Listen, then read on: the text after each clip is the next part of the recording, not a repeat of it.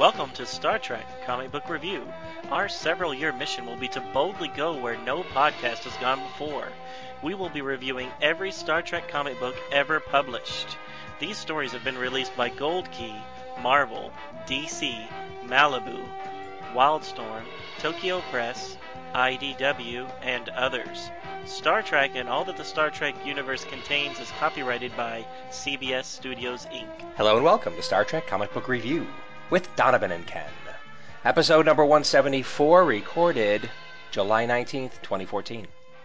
So today's our 99th 90s episode. And Wow. we're doing, I know, 99, right? Almost triple digits. Woohoo! This is our longest series yet. Yeah. It was a pretty big decade. Yeah. And today we're covering Starfleet Academy 10 and 11. So continuing to have the adventure of Talos 4 and the upcoming telekinesis wars. What's the telepath wars? Telepathy War. Telepathy wars. Yes. Right. Yes, this is all set up. Well, at least a good chunk of setup. Yeah. But it also, I mean, it's not just, it's a good story too.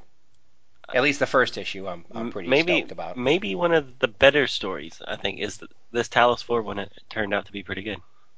Yes. Yep. And it still had a lot of action, adventure, and sacrifice.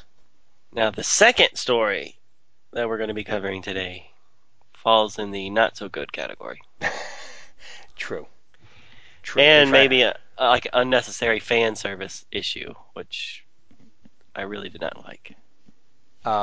Because of the Squad's attorney? You mean? No, Squad's attorney I liked. It was the story, the flashback scenes. Oh, okay. Yeah, I wasn't as crazy about the second one, but I guess they had to do a courtroom story. I just thought the ending was totally lame. But let's get to that later. Exactly. Okay, so shall I start, or do we have any business? I don't think we have any business, so let's just get right to business. All right, no business. Let's just talk about issue number 10, which I will be summarizing. Its title is Return to Forbidden Planet, Part 2. Published date September 1997. Writer is Chris Cooper. Penciler Chris Renaud. Inker Andy Lanning. Colors Kevin Summers. Letterer Jim Novak. Editor Bobby Chase. Big Brain Chief Bob Harras. The cover shows a beaten and bruised Pava, apparently unconscious, on the ground, while 3 Jem'Hadar soldiers with fists and pistols at the ready advance on her. Text reads, Pava, alone against the Jem'Hadar. The issue opens with an impressive 2-page spread depicting the battle for Talos 4. Fleet Captain Christopher Pike, Omega Squad, and the Talosians are on one side, and the numerically superior and vicious Jem'Hadar force is on the other. Pike is giving the cadets and Talosians a rallying motivational talk while blasting away with his dated phaser rifle. Decker is thinking back on the whirlwind of events that resulted in them being on Talos 4 in the middle of a war with the legendary Captain Pike. He thinks they are ridiculously outnumbered by the Jem'Hadar force. Pike tells him to stay focused on the battle and make every shot count. Pava tells Pike they cannot hold their position much longer. Pike tells her to stick to the plan. A nearby blast knocks T'Pril to the ground. Edam runs to her aid. She is all right, but shaken. Just then, the Jem'Hadar numbers are swelling and have the defenders pinned against a Rocky Mountain wall. Pike calls the name Nog over his communicator. From above them, a Starfleet runabout comes screaming out and mows down the attacking Jem'Hadar force with phasers firing. Pike and Decker discuss the skirmish victory. Pike says this victory is welcome, but they need to strike a major blow to the Jem'Hadar. Edam briefs them on the latest information he was able to extract from the Jem'Hadar's minds. The Jem'Hadar force was smuggled through the Alpha Quadrant as space embryos hidden aboard an unsuspecting freighter. En route, they grew at an accelerated rate and stayed hidden by way of their personal cloaking devices. When they came close enough to Talos 4, they took over the freighter and changed course directly to Talos 4. Their mission is to destroy all the telepathic races in the Federation, so their masters, the shape-shifting founders, can remain hidden. Talos 4 was the best place to test out the genocidal plan due to its isolation and the extreme telepathic powers of the Telosians. If they can wipe out the Telosians, similar missions can be sent to other planets holding telepaths. This is a one-way mission, for they destroyed their freighter to remove all evidence and came down to the planet with only their weapons and the White. Edom says, "That's it! The Ketracel White is the key to defeating the Jem'Hadar. The founders keep their soldiers in line by addicting them to the White. If deprived, they become crippled by withdrawal symptoms and eventually die. Pike says if they can destroy the White, the Jem'Hadar force will eventually die here, which will give them time to get back and warn the Federation of the danger." Pike is hit by a Jem'Hadar beam, which shows their position above ground is far from safe. It also shows that the Pike before them is merely an illusion. The real Pike is a cripple safely underground, which is where they all need to be. Pike gets up and leads them all underground, except for Pava. He tells her to join Nog on the runabout so they can scan for the location of the White. Later in the cave, Edom is tending to T'Pril's relatively minor injuries sustained during the battle. They begin to discuss the stress they are enduring and how to cope with them. They get close, and Edom offers to express intimacy the Vulcan way by touching fingers, but instead, T'Pril grabs him and gives him a big, passionate kiss. When she realizes what she has done, she breaks away and runs from Edom. He calls to T'Pril and struggles with his confusion over her perplexing behavior for a Vulcan. Later, the Telosians, using their mind powers, confirm the runabout's sensor readings pertaining to where the stockpile of White is located. In all one location, with 3 guards and inside of a force field. The force shield makes a phaser attack or grabbing it with the runabout's transporter a no-go. They decide a stealthy mission by one person to get close enough to take out the shield with a properly tuned phase modulator. Nog says he is the sneakiest, but Pava says she is almost as sneaky, and in case it comes down to blows, she is the superior fighter. Pike says she is right, despite all of their misgivings. That night they take the runabout into orbit. Pava is dressed in a skin-tight black hooded outfit. T'Pril beams Pava down with a hand phaser in one hand and a phase modulator in her backpack. The Telosians' mental powers project illusions that divert the guard's attention as Pava sprints to the energy barrier. She uses the phase modulator to open up a hole large enough for her to get through. Once inside, she focuses the few shots she can get off prior to discovery at the field generator and the stockpile of White. The White is destroyed and the shield generator explodes. Nog reports the shield is down. T'Pril reports she can't beam Pava up. The shield generator explosion must have ionized the area. She can't get a transporter lock on anything in the area. Decker wants to take the runabout down to pick her up, but Pike won't allow it. They can't risk the runabout in the hot Jem'Hadar zone. The only way they can get back to warn the Federation is to take the runabout away from the planet far enough to use a subspace signal or to travel to a starbase. Pike orders the ship to depart, but T'Pril asks for 3 more minutes for her to figure out a way past the ionization effect. On the surface, Pava is rising up to see the Jem'Hadar are also up with weapons raised. They try to shoot each other, but find the ionization effect from the exploded shield generator is preventing their energy weapons from working. Pava realizes that is why they have not beamed her up yet. She attempts to make a move, but one of the Jem'Hadar backhands her to the ground. Half unconscious, a voice tells her to roll out of the way of the next attack. Now! She does so and narrowly avoids the full force of the guard coming down on her with both of his feet. It's Astron. He's actually reading the Jem'Hadar's minds and relaying their attacks to Pava before they can physically make their moves. It works for a time. She is able to avoid multiple attacks and even land some blows of her own.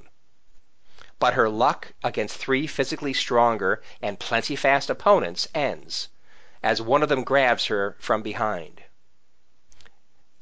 She is lifted into the air and is brought down on the Jem'Hadar's leg. Pava's back snaps like a twig. T'Pril says the ionization has cleared enough to get a partial transporter lock, but not stable enough to bring Pava up. So, instead, she transports the 3 Jem'Hadar and sets them back down. The unstable lock is not able to put them back together in quite the original way. They are killed instantly in a most horrific way. They land the runabout. Astron realizes what T'Pril has done and reads that part of her thoroughly enjoyed what she did to the murderous Jem'Hadar. T'Pril alone exits the ship and picks up Pava on an anti-gravity gurney, while the shocked and useless men stay back in the ship. T'Pril does what she can for Pava, while Decker asks if Captain Pike will be returning to the Federation with him. Pike says no, because he is just an illusion. Pike turns into a cloud-like projection of a Talosian head. The Talosian tells them that Pike and his mate died quietly over 50 years ago. Astron takes over and explains the Talosians needed a way to interact with us and inspire us to do difficult things. Astron explains he did not detect the deceit at first, but eventually he figured it out. The golden, floating Talosian head says that though you may all have your insecurities and doubts about your abilities, you cadets are the ones that saved Talos 4. It was you that came up with the tactics that we plucked out of your minds and projected out of the mouth of the Pike illusion. It was your courage, resourcefulness, and courage that saved the Talosian people. Consider that on your voyage home. Days later, the runabout lands at Starfleet Academy. The infirmary is informed of Pava's condition. As they exit, an odd green alien in a medical uniform runs up to Astron and touches a hypo to his neck. He says he has to confirm Edom was not affected by his link with Cadet Eknor. A squad of Starfleet security, armed with phaser rifles and riot helmets, take Omega Squad into custody for violation of General Order 7. The shocked cadets are further shocked when Ambassador Spock walks up and states, unless Omega Squad has objections, he will be handling their defense. Next issue, The Trial of the Century, and the Secrets from the Past of Jean-Luc Picard. The Trial of the 24th Century. Indeed. Indeed. I like how they threw that in there at the end. Yes. So we get to see Jean-Luc Picard in some way, shape, or form. Oh, I can't wait. I hope it's not just unnecessary fan service. Please don't be. Please don't be.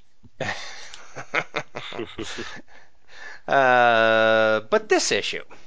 So what do you like? What do you dislike?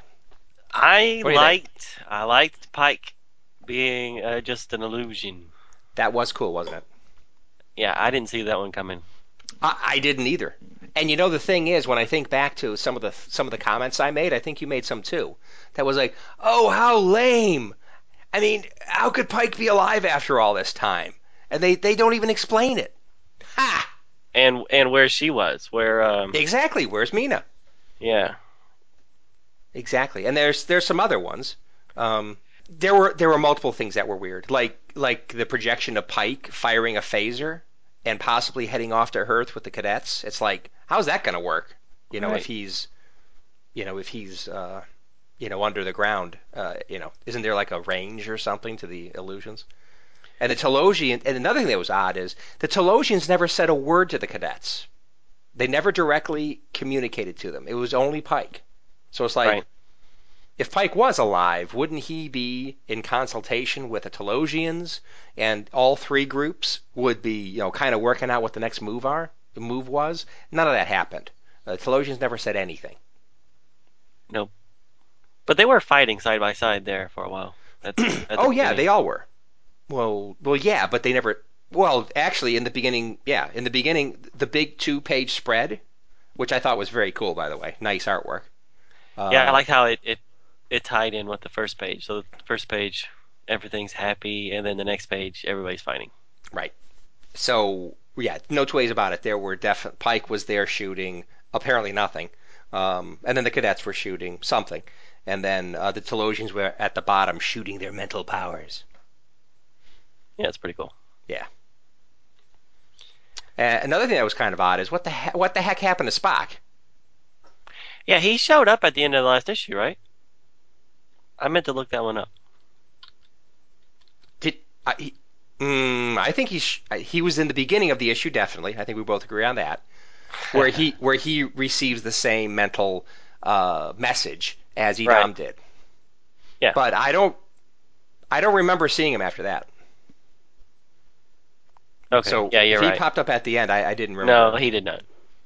But when I started reading it, I was misremembering that he showed up Yeah. at the end, but he Well, didn't, right. which would explain why he's not in this issue. Right. But where is he? But where is he? And we find out in the next issue where he was, but still. So okay, so here's my theory about how writers work.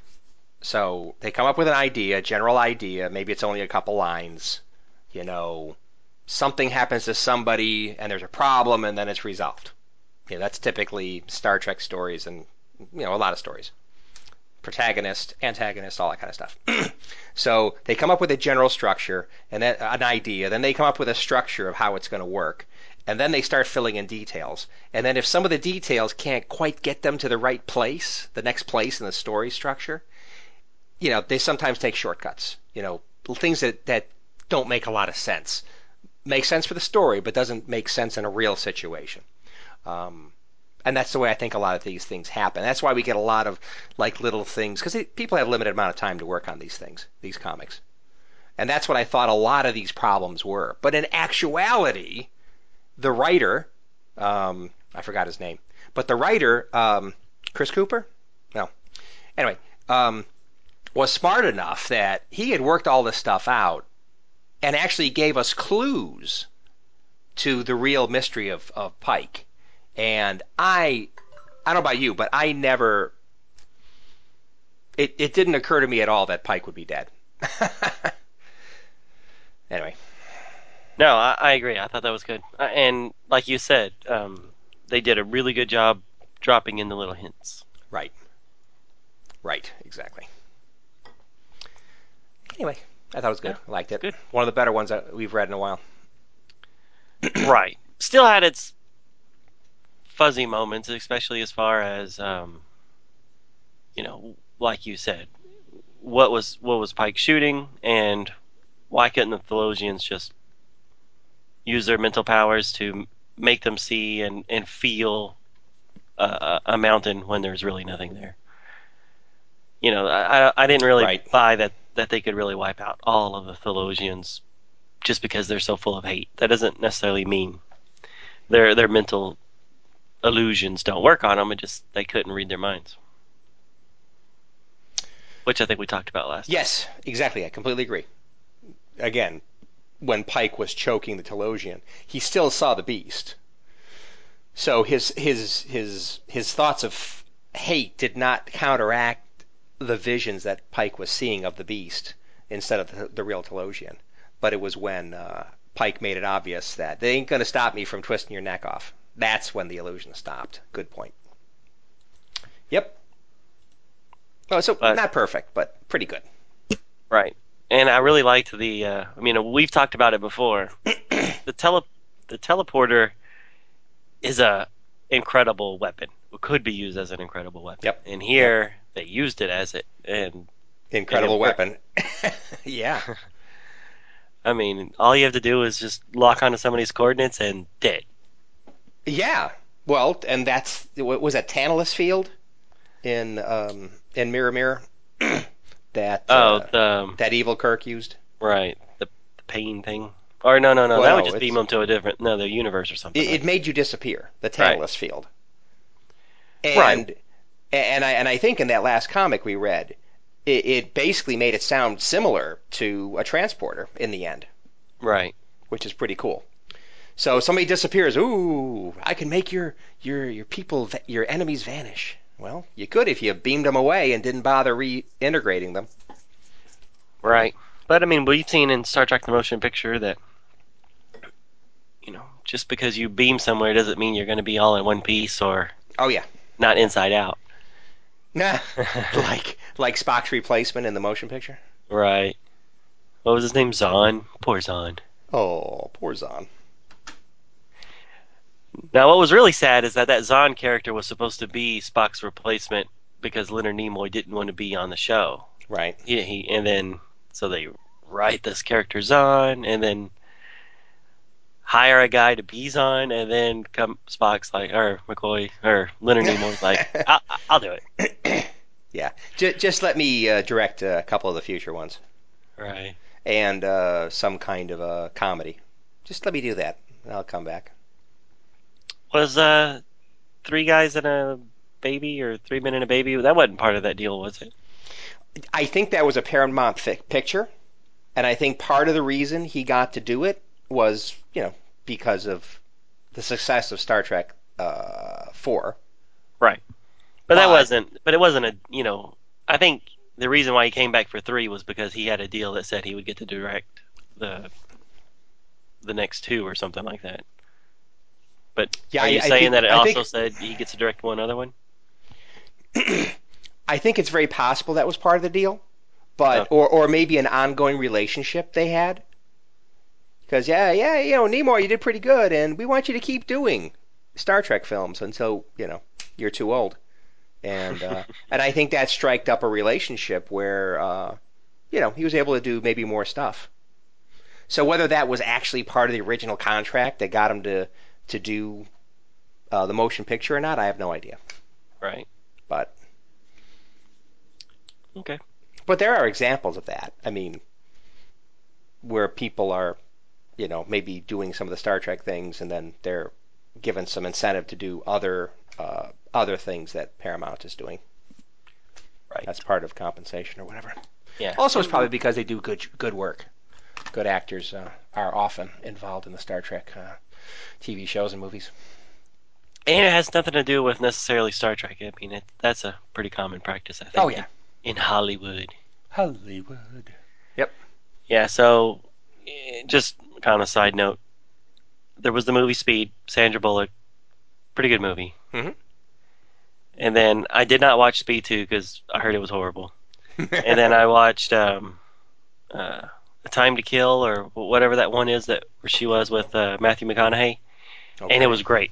She was great, Okay. and I'm like, I gotta watch Speed 2 just because she's fantastic. She has to Hmm. be great in Speed 2, and Yeah. it was one of the worst movies I've ever seen. And then later I found out that the only reason she made Speed 2 was because she wanted to be in that Time to Kill, or not Time to Kill. What was that one? Anyways, that Grisham book, Right. that Right. movie, With she wanted to McConaughey. do it, but the Paramount wanted, or whoever wanted her to do Speed 2, so her contract said she had to do both. Huh. Okay. And Yeah, probably a man, delayed production of A Time to Kill or whatever and until she. I Yeah. wish they wouldn't have done it. Speed 2 was just so bad. Did you ever actually watch it? I've never seen it. Oh, they But have a. oddly enough, the first. Oh, go ahead. Oh no, Just go ahead. finish your thing. No, no, please. I just wanted to quickly mention because we got to get back to Star Trek. But Oh yeah. um, the first time I saw her and was impressed with her was Sylvester Stallone's Judge Dredd movie, That was Demolition Man. or with Demolition Man. Okay, sorry, Demolition Man. Um, because she was pretty good as the perky sidekick, She was.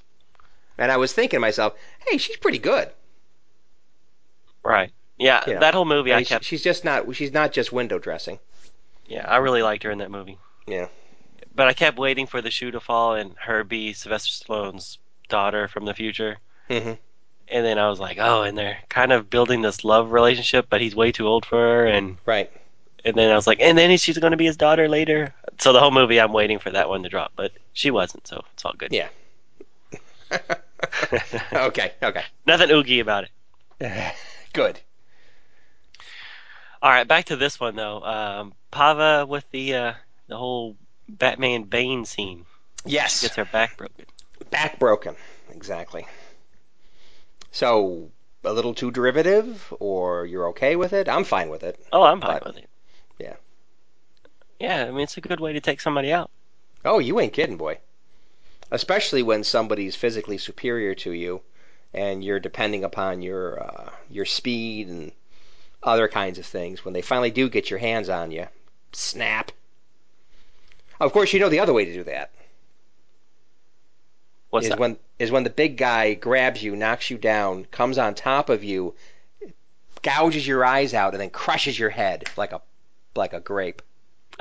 You've been watching Game of Thrones? I have been. That was pretty cool. Yeah, you won't come back from that, Bruce Wayne. he did.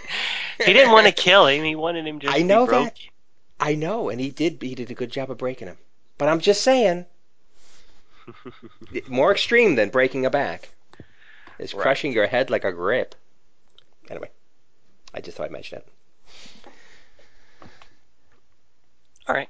So, something I thought was a little lame at the end is they destroyed the white, and then all of a sudden, no more Jem'Hadar attacks, or so it seemed. So it seemed, right? So Yes. cool, agreed. You took out the white, but it was a suicide mission anyway. So wouldn't the Jem'Hadar just have continued fighting until finally they were rendered incapacitated with their withdrawals? Right. But it was like, oh, yep, we took care of the white. Okay.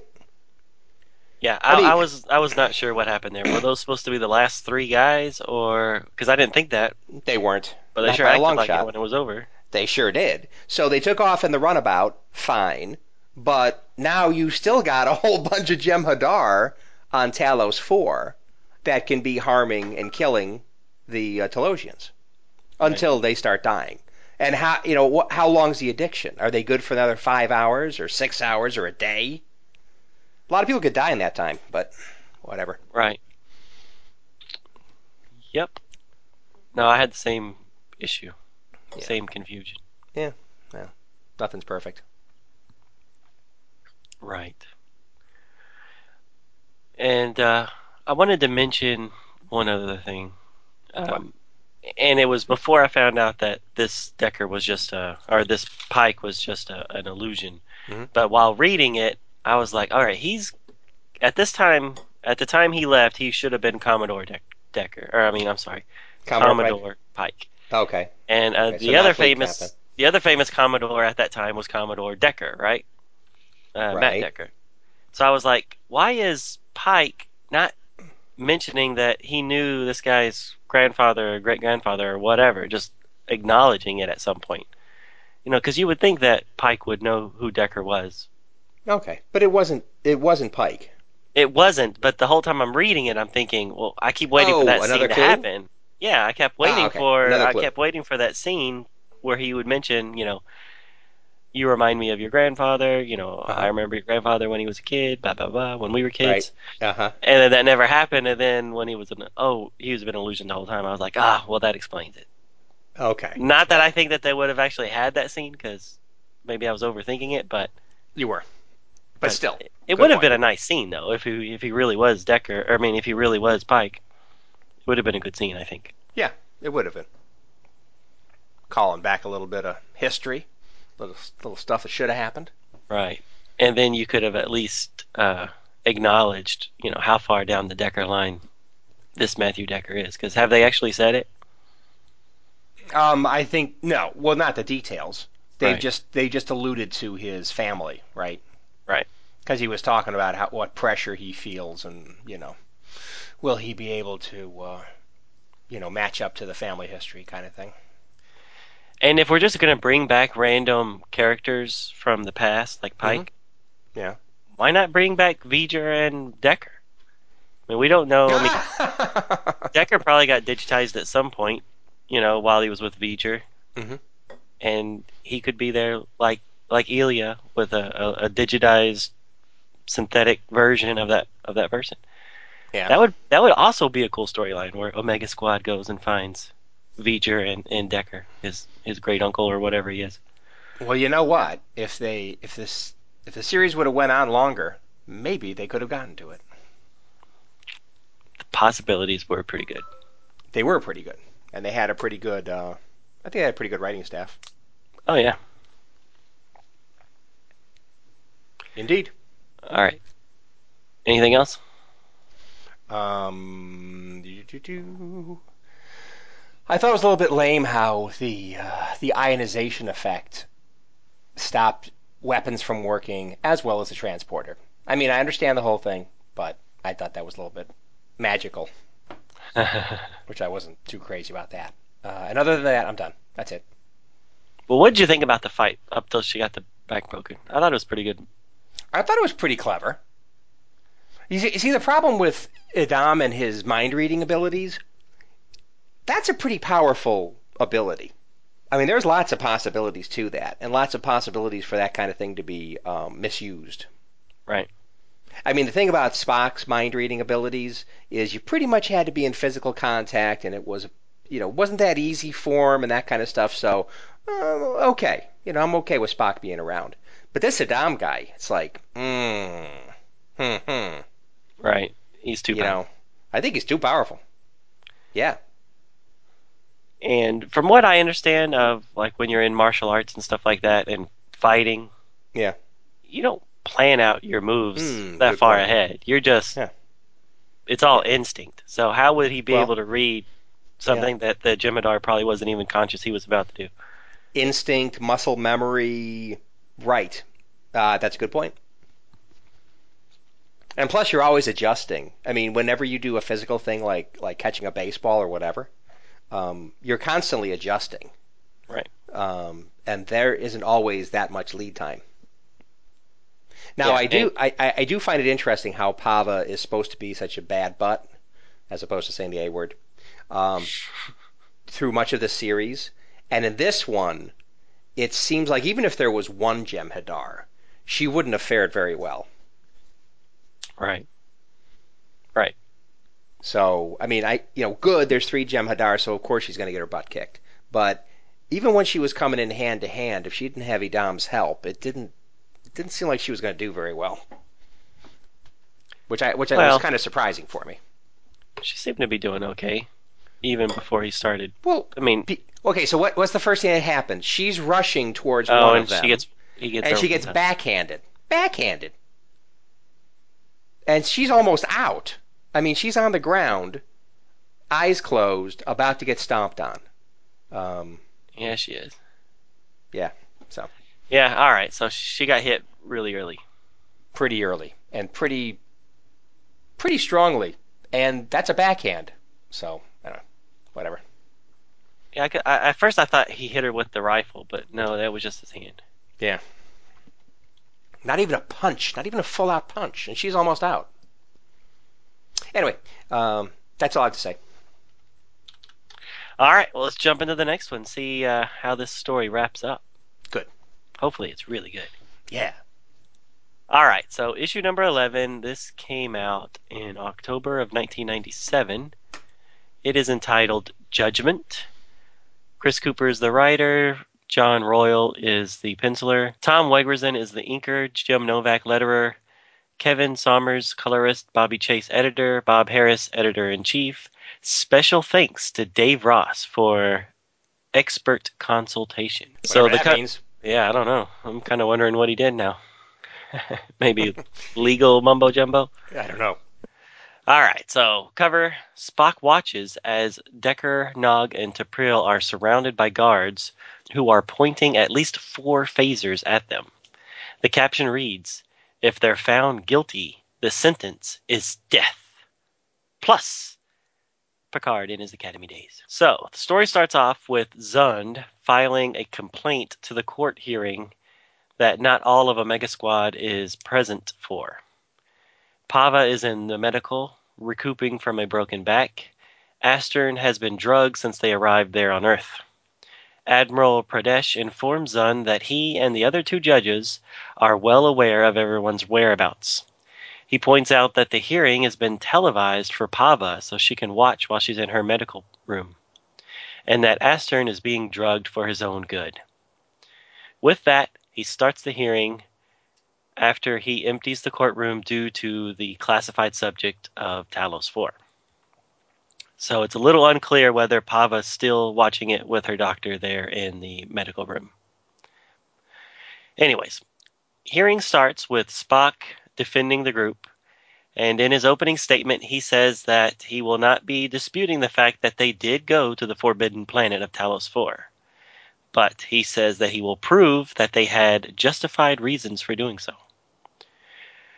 First to take the stand is Matt Decker. He is being questioned by Pradesh and tells the court that they traveled to Talos 4 to save the lives of the telepathic race, and potentially all the telepathic races within the Alpha Quadrant. He says that the message from the Telosians was real enough, and when they arrived, they found the Jem'Hadar, and that they did what they could. Pradesh points out that nothing on the planet could be trusted, even pointing out that the cause of Pava's injuries could have been anything, and that Decker is just a victim of the Telosians' powers. Decker has to admit that this is indeed a possibility. Spock then calls a witness named Commander Zweller. Pradesh objects, but Spock convinces that Zweller's testimony will be relevant, even though he had nothing to do with Talos 4. Zweller starts to tell a tale of his younger days, back when he was a cadet with a certain gentleman named Cadet Jean-Luc Picard, also with a woman named Cadet Bantedes. The three of them are planning a trip to Risa. Bantedes and Zweller are going to go to Risa for the obvious reasons, wink wink, while Picard is going because he wants to go to an archaeological dig nearby. Before they can leave Earth, Bantedes just passes out for no reason. They rush her to medical only to find out that she is pregnant. The doctor says that the baby is incompatible with human bodies since the father was a Barangaran. He says that the baby will not make it and that Bantedes will be in a waking coma for the rest of her life. She'll be able to see and hear everything that's going on around her, but she will be unable to react or move. He does tell the two young men, after a little bit of force, that there is a controversial genetic engineering option where they would take the baby's body and use it to splice a cure of some sort that would then be injected into the mother. However, genetic engineering is illegal since the Khan days, but he does let slip that there is a black market genetic group on a planet called Yargston. The two men leave medical, but that night they hatch a plan. Pradesh then tries to stop the proceedings. He sees no value in this testimony, but the other two judges want to hear the rest of the story. Overruled, Pradesh calls for a break in the proceedings. So during this break, Spock visits Boothby and tells the old gardener that the insight he provided is working well. We also have a page of Yoshi playing hoverball and worrying about his friend Decker. Later, the courtroom starts back up, and Zwellen continues his story. He tells that he and Picard kidnapped Bantetti's body, and they stole a ship to Yarkston.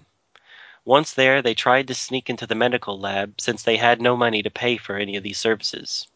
They get caught, they fight with some guards, but a woman stops them and tells them that she will provide the services free of charge. Once the young cadet is healthy again, the three of them return to Starfleet. The punishment for the two men is that they lost all privileges for a year.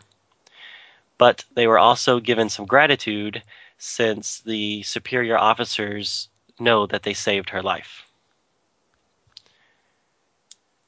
With the story over, Pradesh asks Spock what was the reason for this story. Spock says, "Why don't you ask Vice Admiral Keith, who happens to be one of the judges?" Admiral Keith is shocked. She never knew what Picard and Zoeller had done all those years ago to save her life. Get it? Her maiden name was Bandeles. Anyways, Spock tells the court that Omega Squad should be praised for what they did, potentially saving the lives of all those telepathic races. Pradesh calls for a break while they ingest this testimony. Omega Squad meets with Pava there in medical. Spock confronts T'Pring that she is perhaps not all that she seems. Then the court is recalled into session. The judges weighed in. Keith and Admiral Whatley think that they are guilty, but they should have limited or no punishment at all. Pradesh also finds them guilty, and since he's the senior judge, he's the one who gets to make the sentences. He states that Nog will be excused from the death penalty, but the others of Omega Squad shall be put to death immediately. To be continued. Da-da-da! Well, how'd you like that ending? It's a little scary. It's a little BS. Come on. How can Pradesh make that stick? But I'm sorry. I know that's what the rule is, the only death penalty on the Federation books, whatever. But, being able to unilaterally, and it may be his right to be able to pass sentence like that, but clearly overriding the other judges and what their opinions were, I think this is a little forced. Well, I mean, the And judges did say they think that he's guilty. They all agree they're guilty. But one thought that no punishment, the other one thought limited punishment. So, I mean, it's kind of like they didn't even agree. Maybe because they didn't agree on the same punishment? Oh, I don't know. Oh, come on. It's like the one guy is like, hey, don't do anything to them. They did, they're fine, And then the woman says, extremely limited. And then Pradesh goes, yeah, kill him. It's like, okay. Okay, yes, they don't 100% agree. But the first two guys are one thing, and then the third guy is clearly something extreme and radical. Well, I kind of got a feeling that they're not going to be killed. Well, know that. I can kind of guess that. Well, unless does this series run end with the 11th or the 12th issue? The 12th issue. No, it goes longer. Exactly. So we know that's not going to happen. So I mean, the whole thing is a bit over the top and ridiculous. Right. So he's going to get uncovered as a Klingon, or something's going to go on. But they ain't going to die. Or a shapeshifter or a Romulan. So I think the shapeshifters. I thought the shapeshifter was the most likely thing, but that would be too obvious. Right. And the Klingon would be too obvious because he looks like a Klingon. But you mentioned last episode that you thought maybe he was going to be the undercover Romulan. Yeah, that Spock talked about. Right. Yeah, because Spock in his meditations was talking, or they had his assistant brought word of there being an infiltrator from Romulus, getting up into Starfleet or whatever. Right. And I don't think a cadet qualifies as that. Right. Yeah. So a recap from what we said. I just assumed it was the T'Pring, but you mentioned that they did say high ranking, so or high up in Starfleet. So no, I think you might be onto something. Yeah. But it just seems very suspicious that they have to drug what is his name? Astron as soon as they walk in. Yeah. Yeah, but the thing is, if a fully functional telepath, I mean, unless Pradesh is Ferengi or something, he's going to read his mind and figure out what's going on, wouldn't he?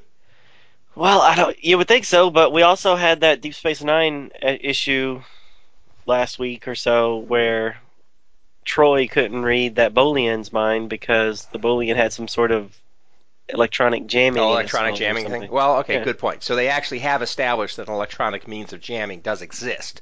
Right. It's just... Yep. So who knows? But anyways, it was a little much. I thought the Yeah. death sentence, and the one person we know who has to live because he's in the show, Nog. Nog will be excused. The rest of you will die. Well, yeah. Convenient. I thought the reason to excuse Nog was pretty thin. Okay, so the Ferengis are not part of the Federation, right? But he is, so he should. Well, yeah. So okay, but I'm just trying to find. Yeah, I agree with you. I'm just trying to find a justification that makes any sense at all. There's none. Go ahead and try. Yeah. So okay, so he's not human. Okay, well, neither's Papa. And what ignorance of the law, is that what it's supposed to be? I think Nog's been around enough. He probably is aware of that rule. Plus, they talked about it on the ship. Right. When they made their decision to go anyway. Yeah, no, it seems like a doesn't lame make excuse. sense. Yeah, I mean, but we know that Pradesh and Red Squad or whatever that was has some sort of motive that they need Nog for some reason. We just don't know what it is yet. Yeah. Remember they hinted to it a few issues back Right. when they were trying to recruit Decker and they were like, bring your friend Nog along. Right. He can be used. So still don't know what for. Right. So, Good point. Good point about the Red Squad connection. So anyway, so overall, aside from the controversial ending that was just there to get you to buy issue number 12, Mm-hmm. what'd you think of the overall story, including the flashback? Or how about we exclude the flashback? So just the courtroom stuff. What'd you think? Well, I thought they had to deal with the fact that they broke the law, General Order 7 or whatever. They had to deal with that. And a logical way to do it is some courtroom drama. Plus, you can rehash some of the tropes that happened in Menagerie, the original TOS episode, where the same thing happened to Spock, or kind of sort of happened. Sure. So I guess they had to do it. I just don't think. I just don't like what they did with it. And the whole thing about, I do think it's kind of clever that they went ahead and told a story that in the end somebody broke a Federation law to save one of the judges. I thought that was kind of clever. But that was kind of to bring, man, that was a long shot. That to me was unlikely. You mean unlikely? Yeah, that did not seem feasible at all. But keep going. Well, yeah. But Boothby knows everything. He knows all. And he apparently knows every Starfleet captain ever. So, including Spock. So, but I think it was I just think the courtroom drama wasn't that dramatic. And it was, other than that, I thought it was kind of lame. Right. Yeah, I didn't like the blackmail part. So, I mean, even the other judge, the man, I forgot his name. What is his name? Starts with an A. But the other Admiral Watley. Yeah. Watley. Okay. Yeah. So when Zoella is telling his story and Pradesh breaks and says, "I don't see any value in the story," and Admiral Keith was like, "Well, I would like to hear the rest of it because it's her." So obviously she wants to hear the end of the story that they're talking about, and then Watley says, "Yeah, I don't see any value in this either." And then Spock's like, "Really? After what happened in your sophomore year, I thought you would have a different opinion." And then he's like, "Oh, well, yeah, I want to hear the rest of this." Yeah. What was that? Well, that was blackmail, out and out, plain and simple blackmail. And that's part of what Boothby gave him, right? Right. I'm assuming Boothby gave him both the backstory on Keith and the backstory on Watley, but right. Wow. Yes. What are the chances? Yeah. Yeah. Well, I mean, it goes back to the idea that number one, Spock will stoop to anything, including blackmail, which is funny. I think it's kind of funny actually. But also Boothby, geez, what's the deal? What's he going to end up being? A robot with perfect memory or something? What's the deal? He's gonna. He's just a gossip He hound. can't be a normal guy. He knows too much. Anyway. Yeah, I did not like that part. I did not like that Watley has something happen his sophomore year that Spock's holding over his head somehow, and that Right. Keith just happens to also be Yeah. this woman that was pregnant, and then Picard and Zoeller had to do this ridiculous story to save. Yeah, it's almost like Spock and the defense said, okay, what dirt can we dig up on the judges? Right. Went to Boothby and said, what do you got for me, Boothby? Well, here's what I got on him. Here's what I got on him, boss. Oh, I could use that. Yes. Anyway, Right. doesn't feel very Spock-like to me, but Yeah, and where was Zoeller? Was he on board, some ship out in the middle of nowhere, and then they're like, Spock's just like, I need you on Earth because you have to tell us a random story. yeah, And he doesn't exactly. even tell him which story I might be asking about. Zoeller's like, well, Picard and I had a lot of misadventures when we were young, but I think I know what story you're talking about. It's like, really? Yeah. How would you know that? Yeah, it's the one I broke some very important Federation laws. Yeah, But he doesn't even know what they're talking about because yeah. Pradesh made a huge deal about don't tell Zoeller anything about Talos 4. Don't really tell him why these people are on trial because it's Right, right. classified. Yeah. So how did he know which story to tell? Good question. Uh, anyways, and then the story itself. I mean, the fact that yes, the doctor said the baby wouldn't make it, but he didn't really try very hard, and they had to then use the genetic material from the baby to make the Yeah, cure that's for the that's mom. oogie. That's oogie. I did not like that at all. No. Yeah, but they said supposedly because of the genetic incompatibilities, the baby was going to die anyway. Sure, So, but still, yeah, but I mean, we've had that kind of stuff in Star Trek before. I mean, we did. Voyager did it with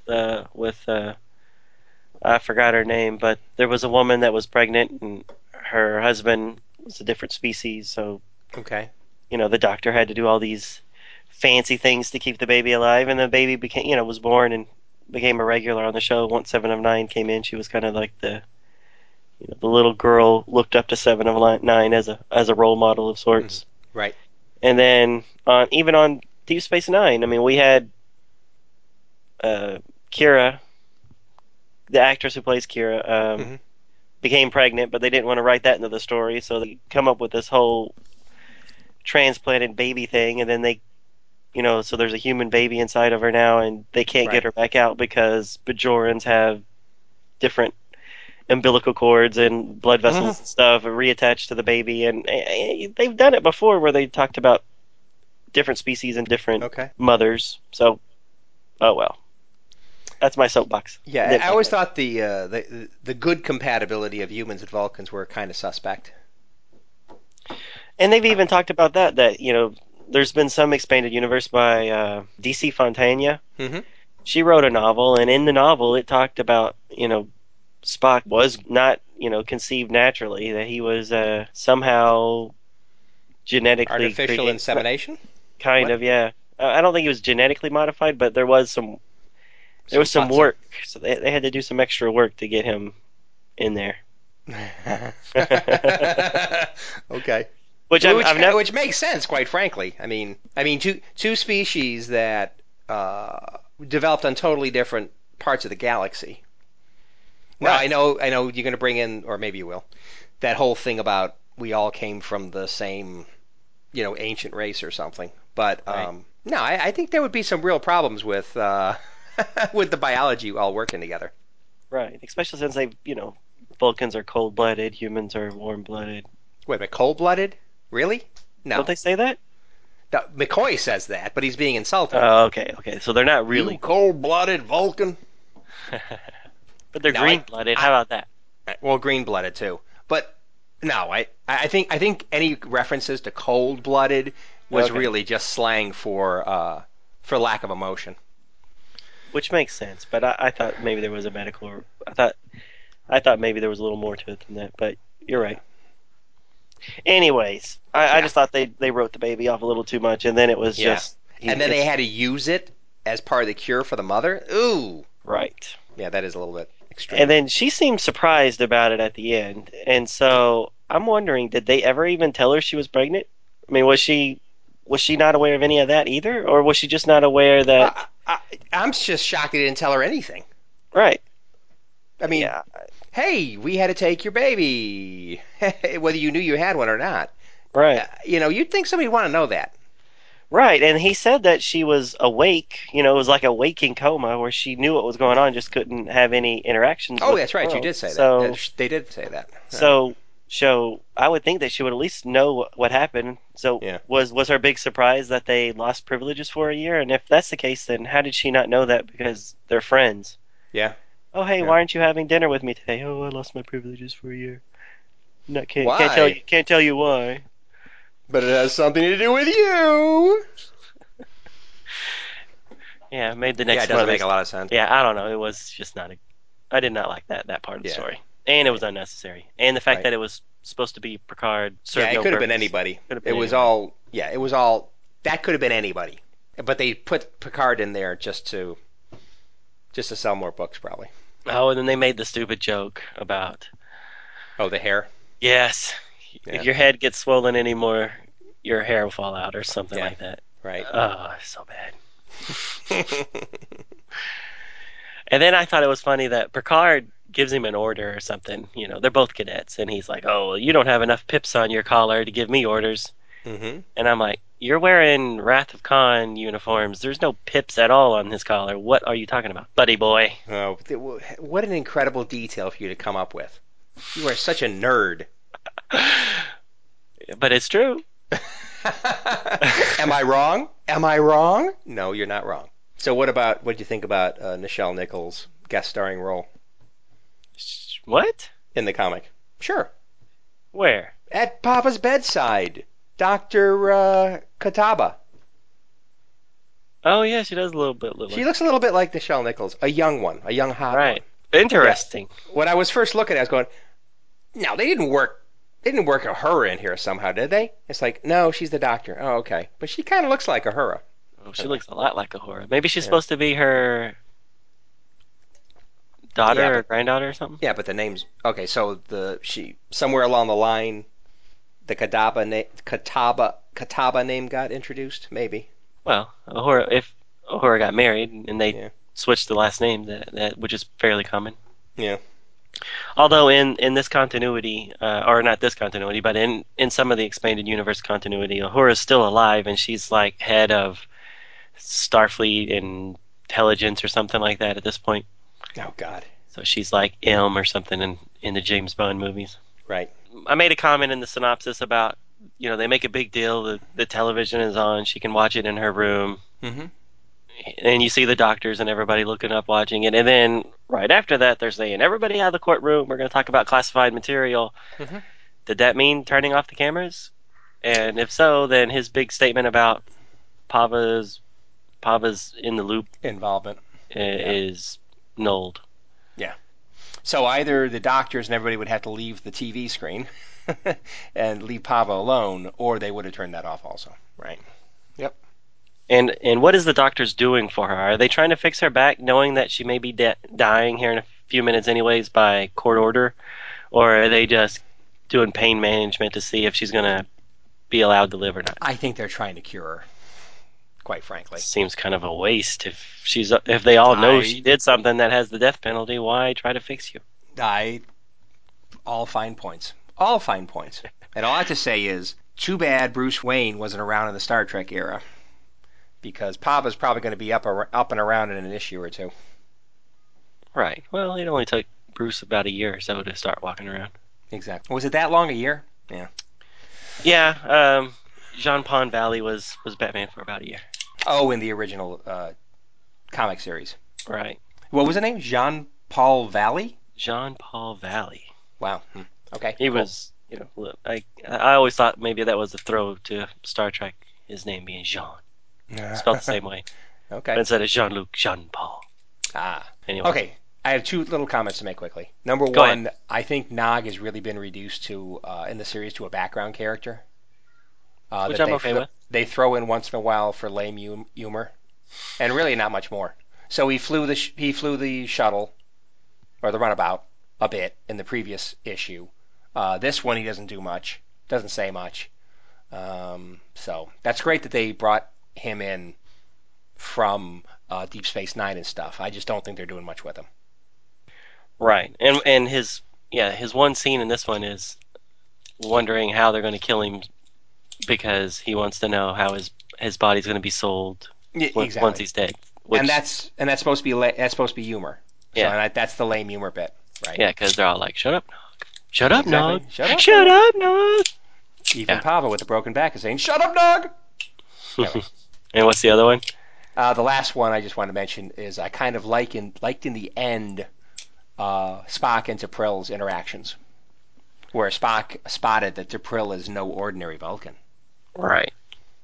But And he he doesn't was quite know what. right. But exactly how much he does know is interesting. Right.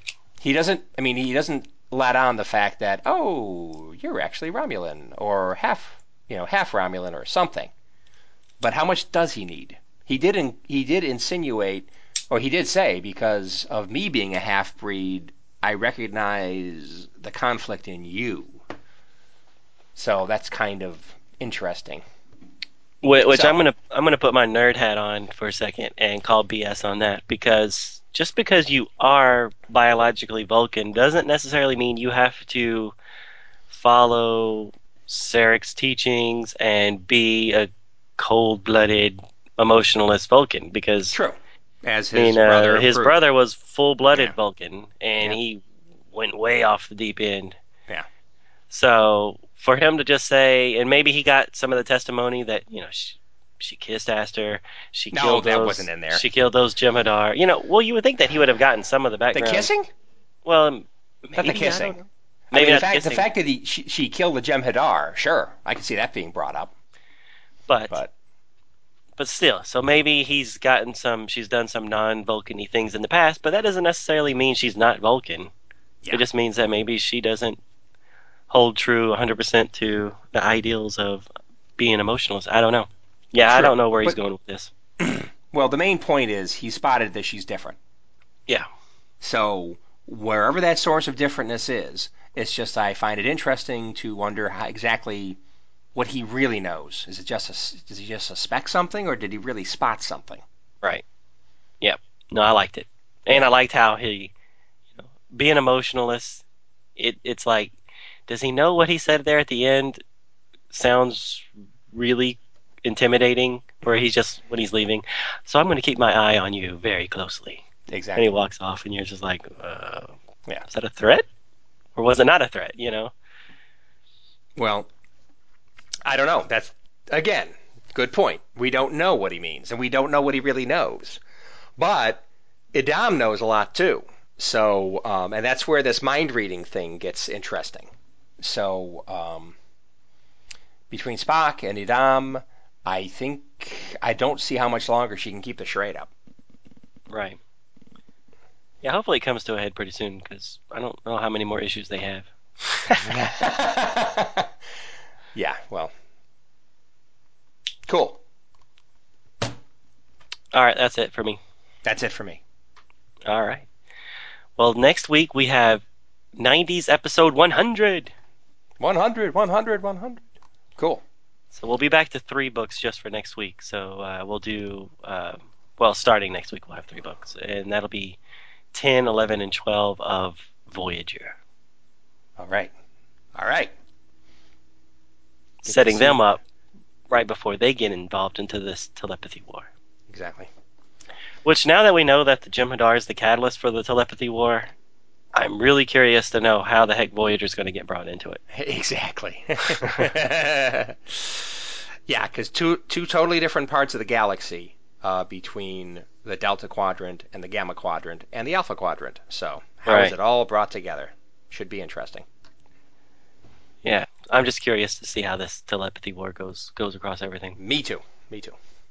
And we'll begin to see it in the next 3 issues, right? In the Voyager series. Hopefully. Yeah, because this should be. I mean, definitely they've started the whole telepathy war here with the Starfleet Academy. So Right, and I think Deep Space Nine has been setting up that Luxwana is going to have some sort of say-so in it, and obviously the Jem'Hadar is going to be involved. So, right, so it seems like they're all kind of building up to it. antagonist. Yeah. Cool. Okay. Sounds good. Next week. Something to look forward to. All right. So, guess we'll be back next week. Sounds good. Thanks for joining us, everybody, on the review. Thank you for listening to Star Trek Comic Book Review. All Star Trek stories and characters are copyrighted CBS Studios Incorporated. All music, stories, and characters discussed are for entertainment purposes only. You can email us at startcomicbookreview@gmail.com. Visit us at our website, www.stcomicbookreview.com. Subscribe to us via iTunes, or friend us on Facebook at first name ST Comic, second name Book Review. See you next time on Star Trek Comic Book Review. Let's get the hell out of here.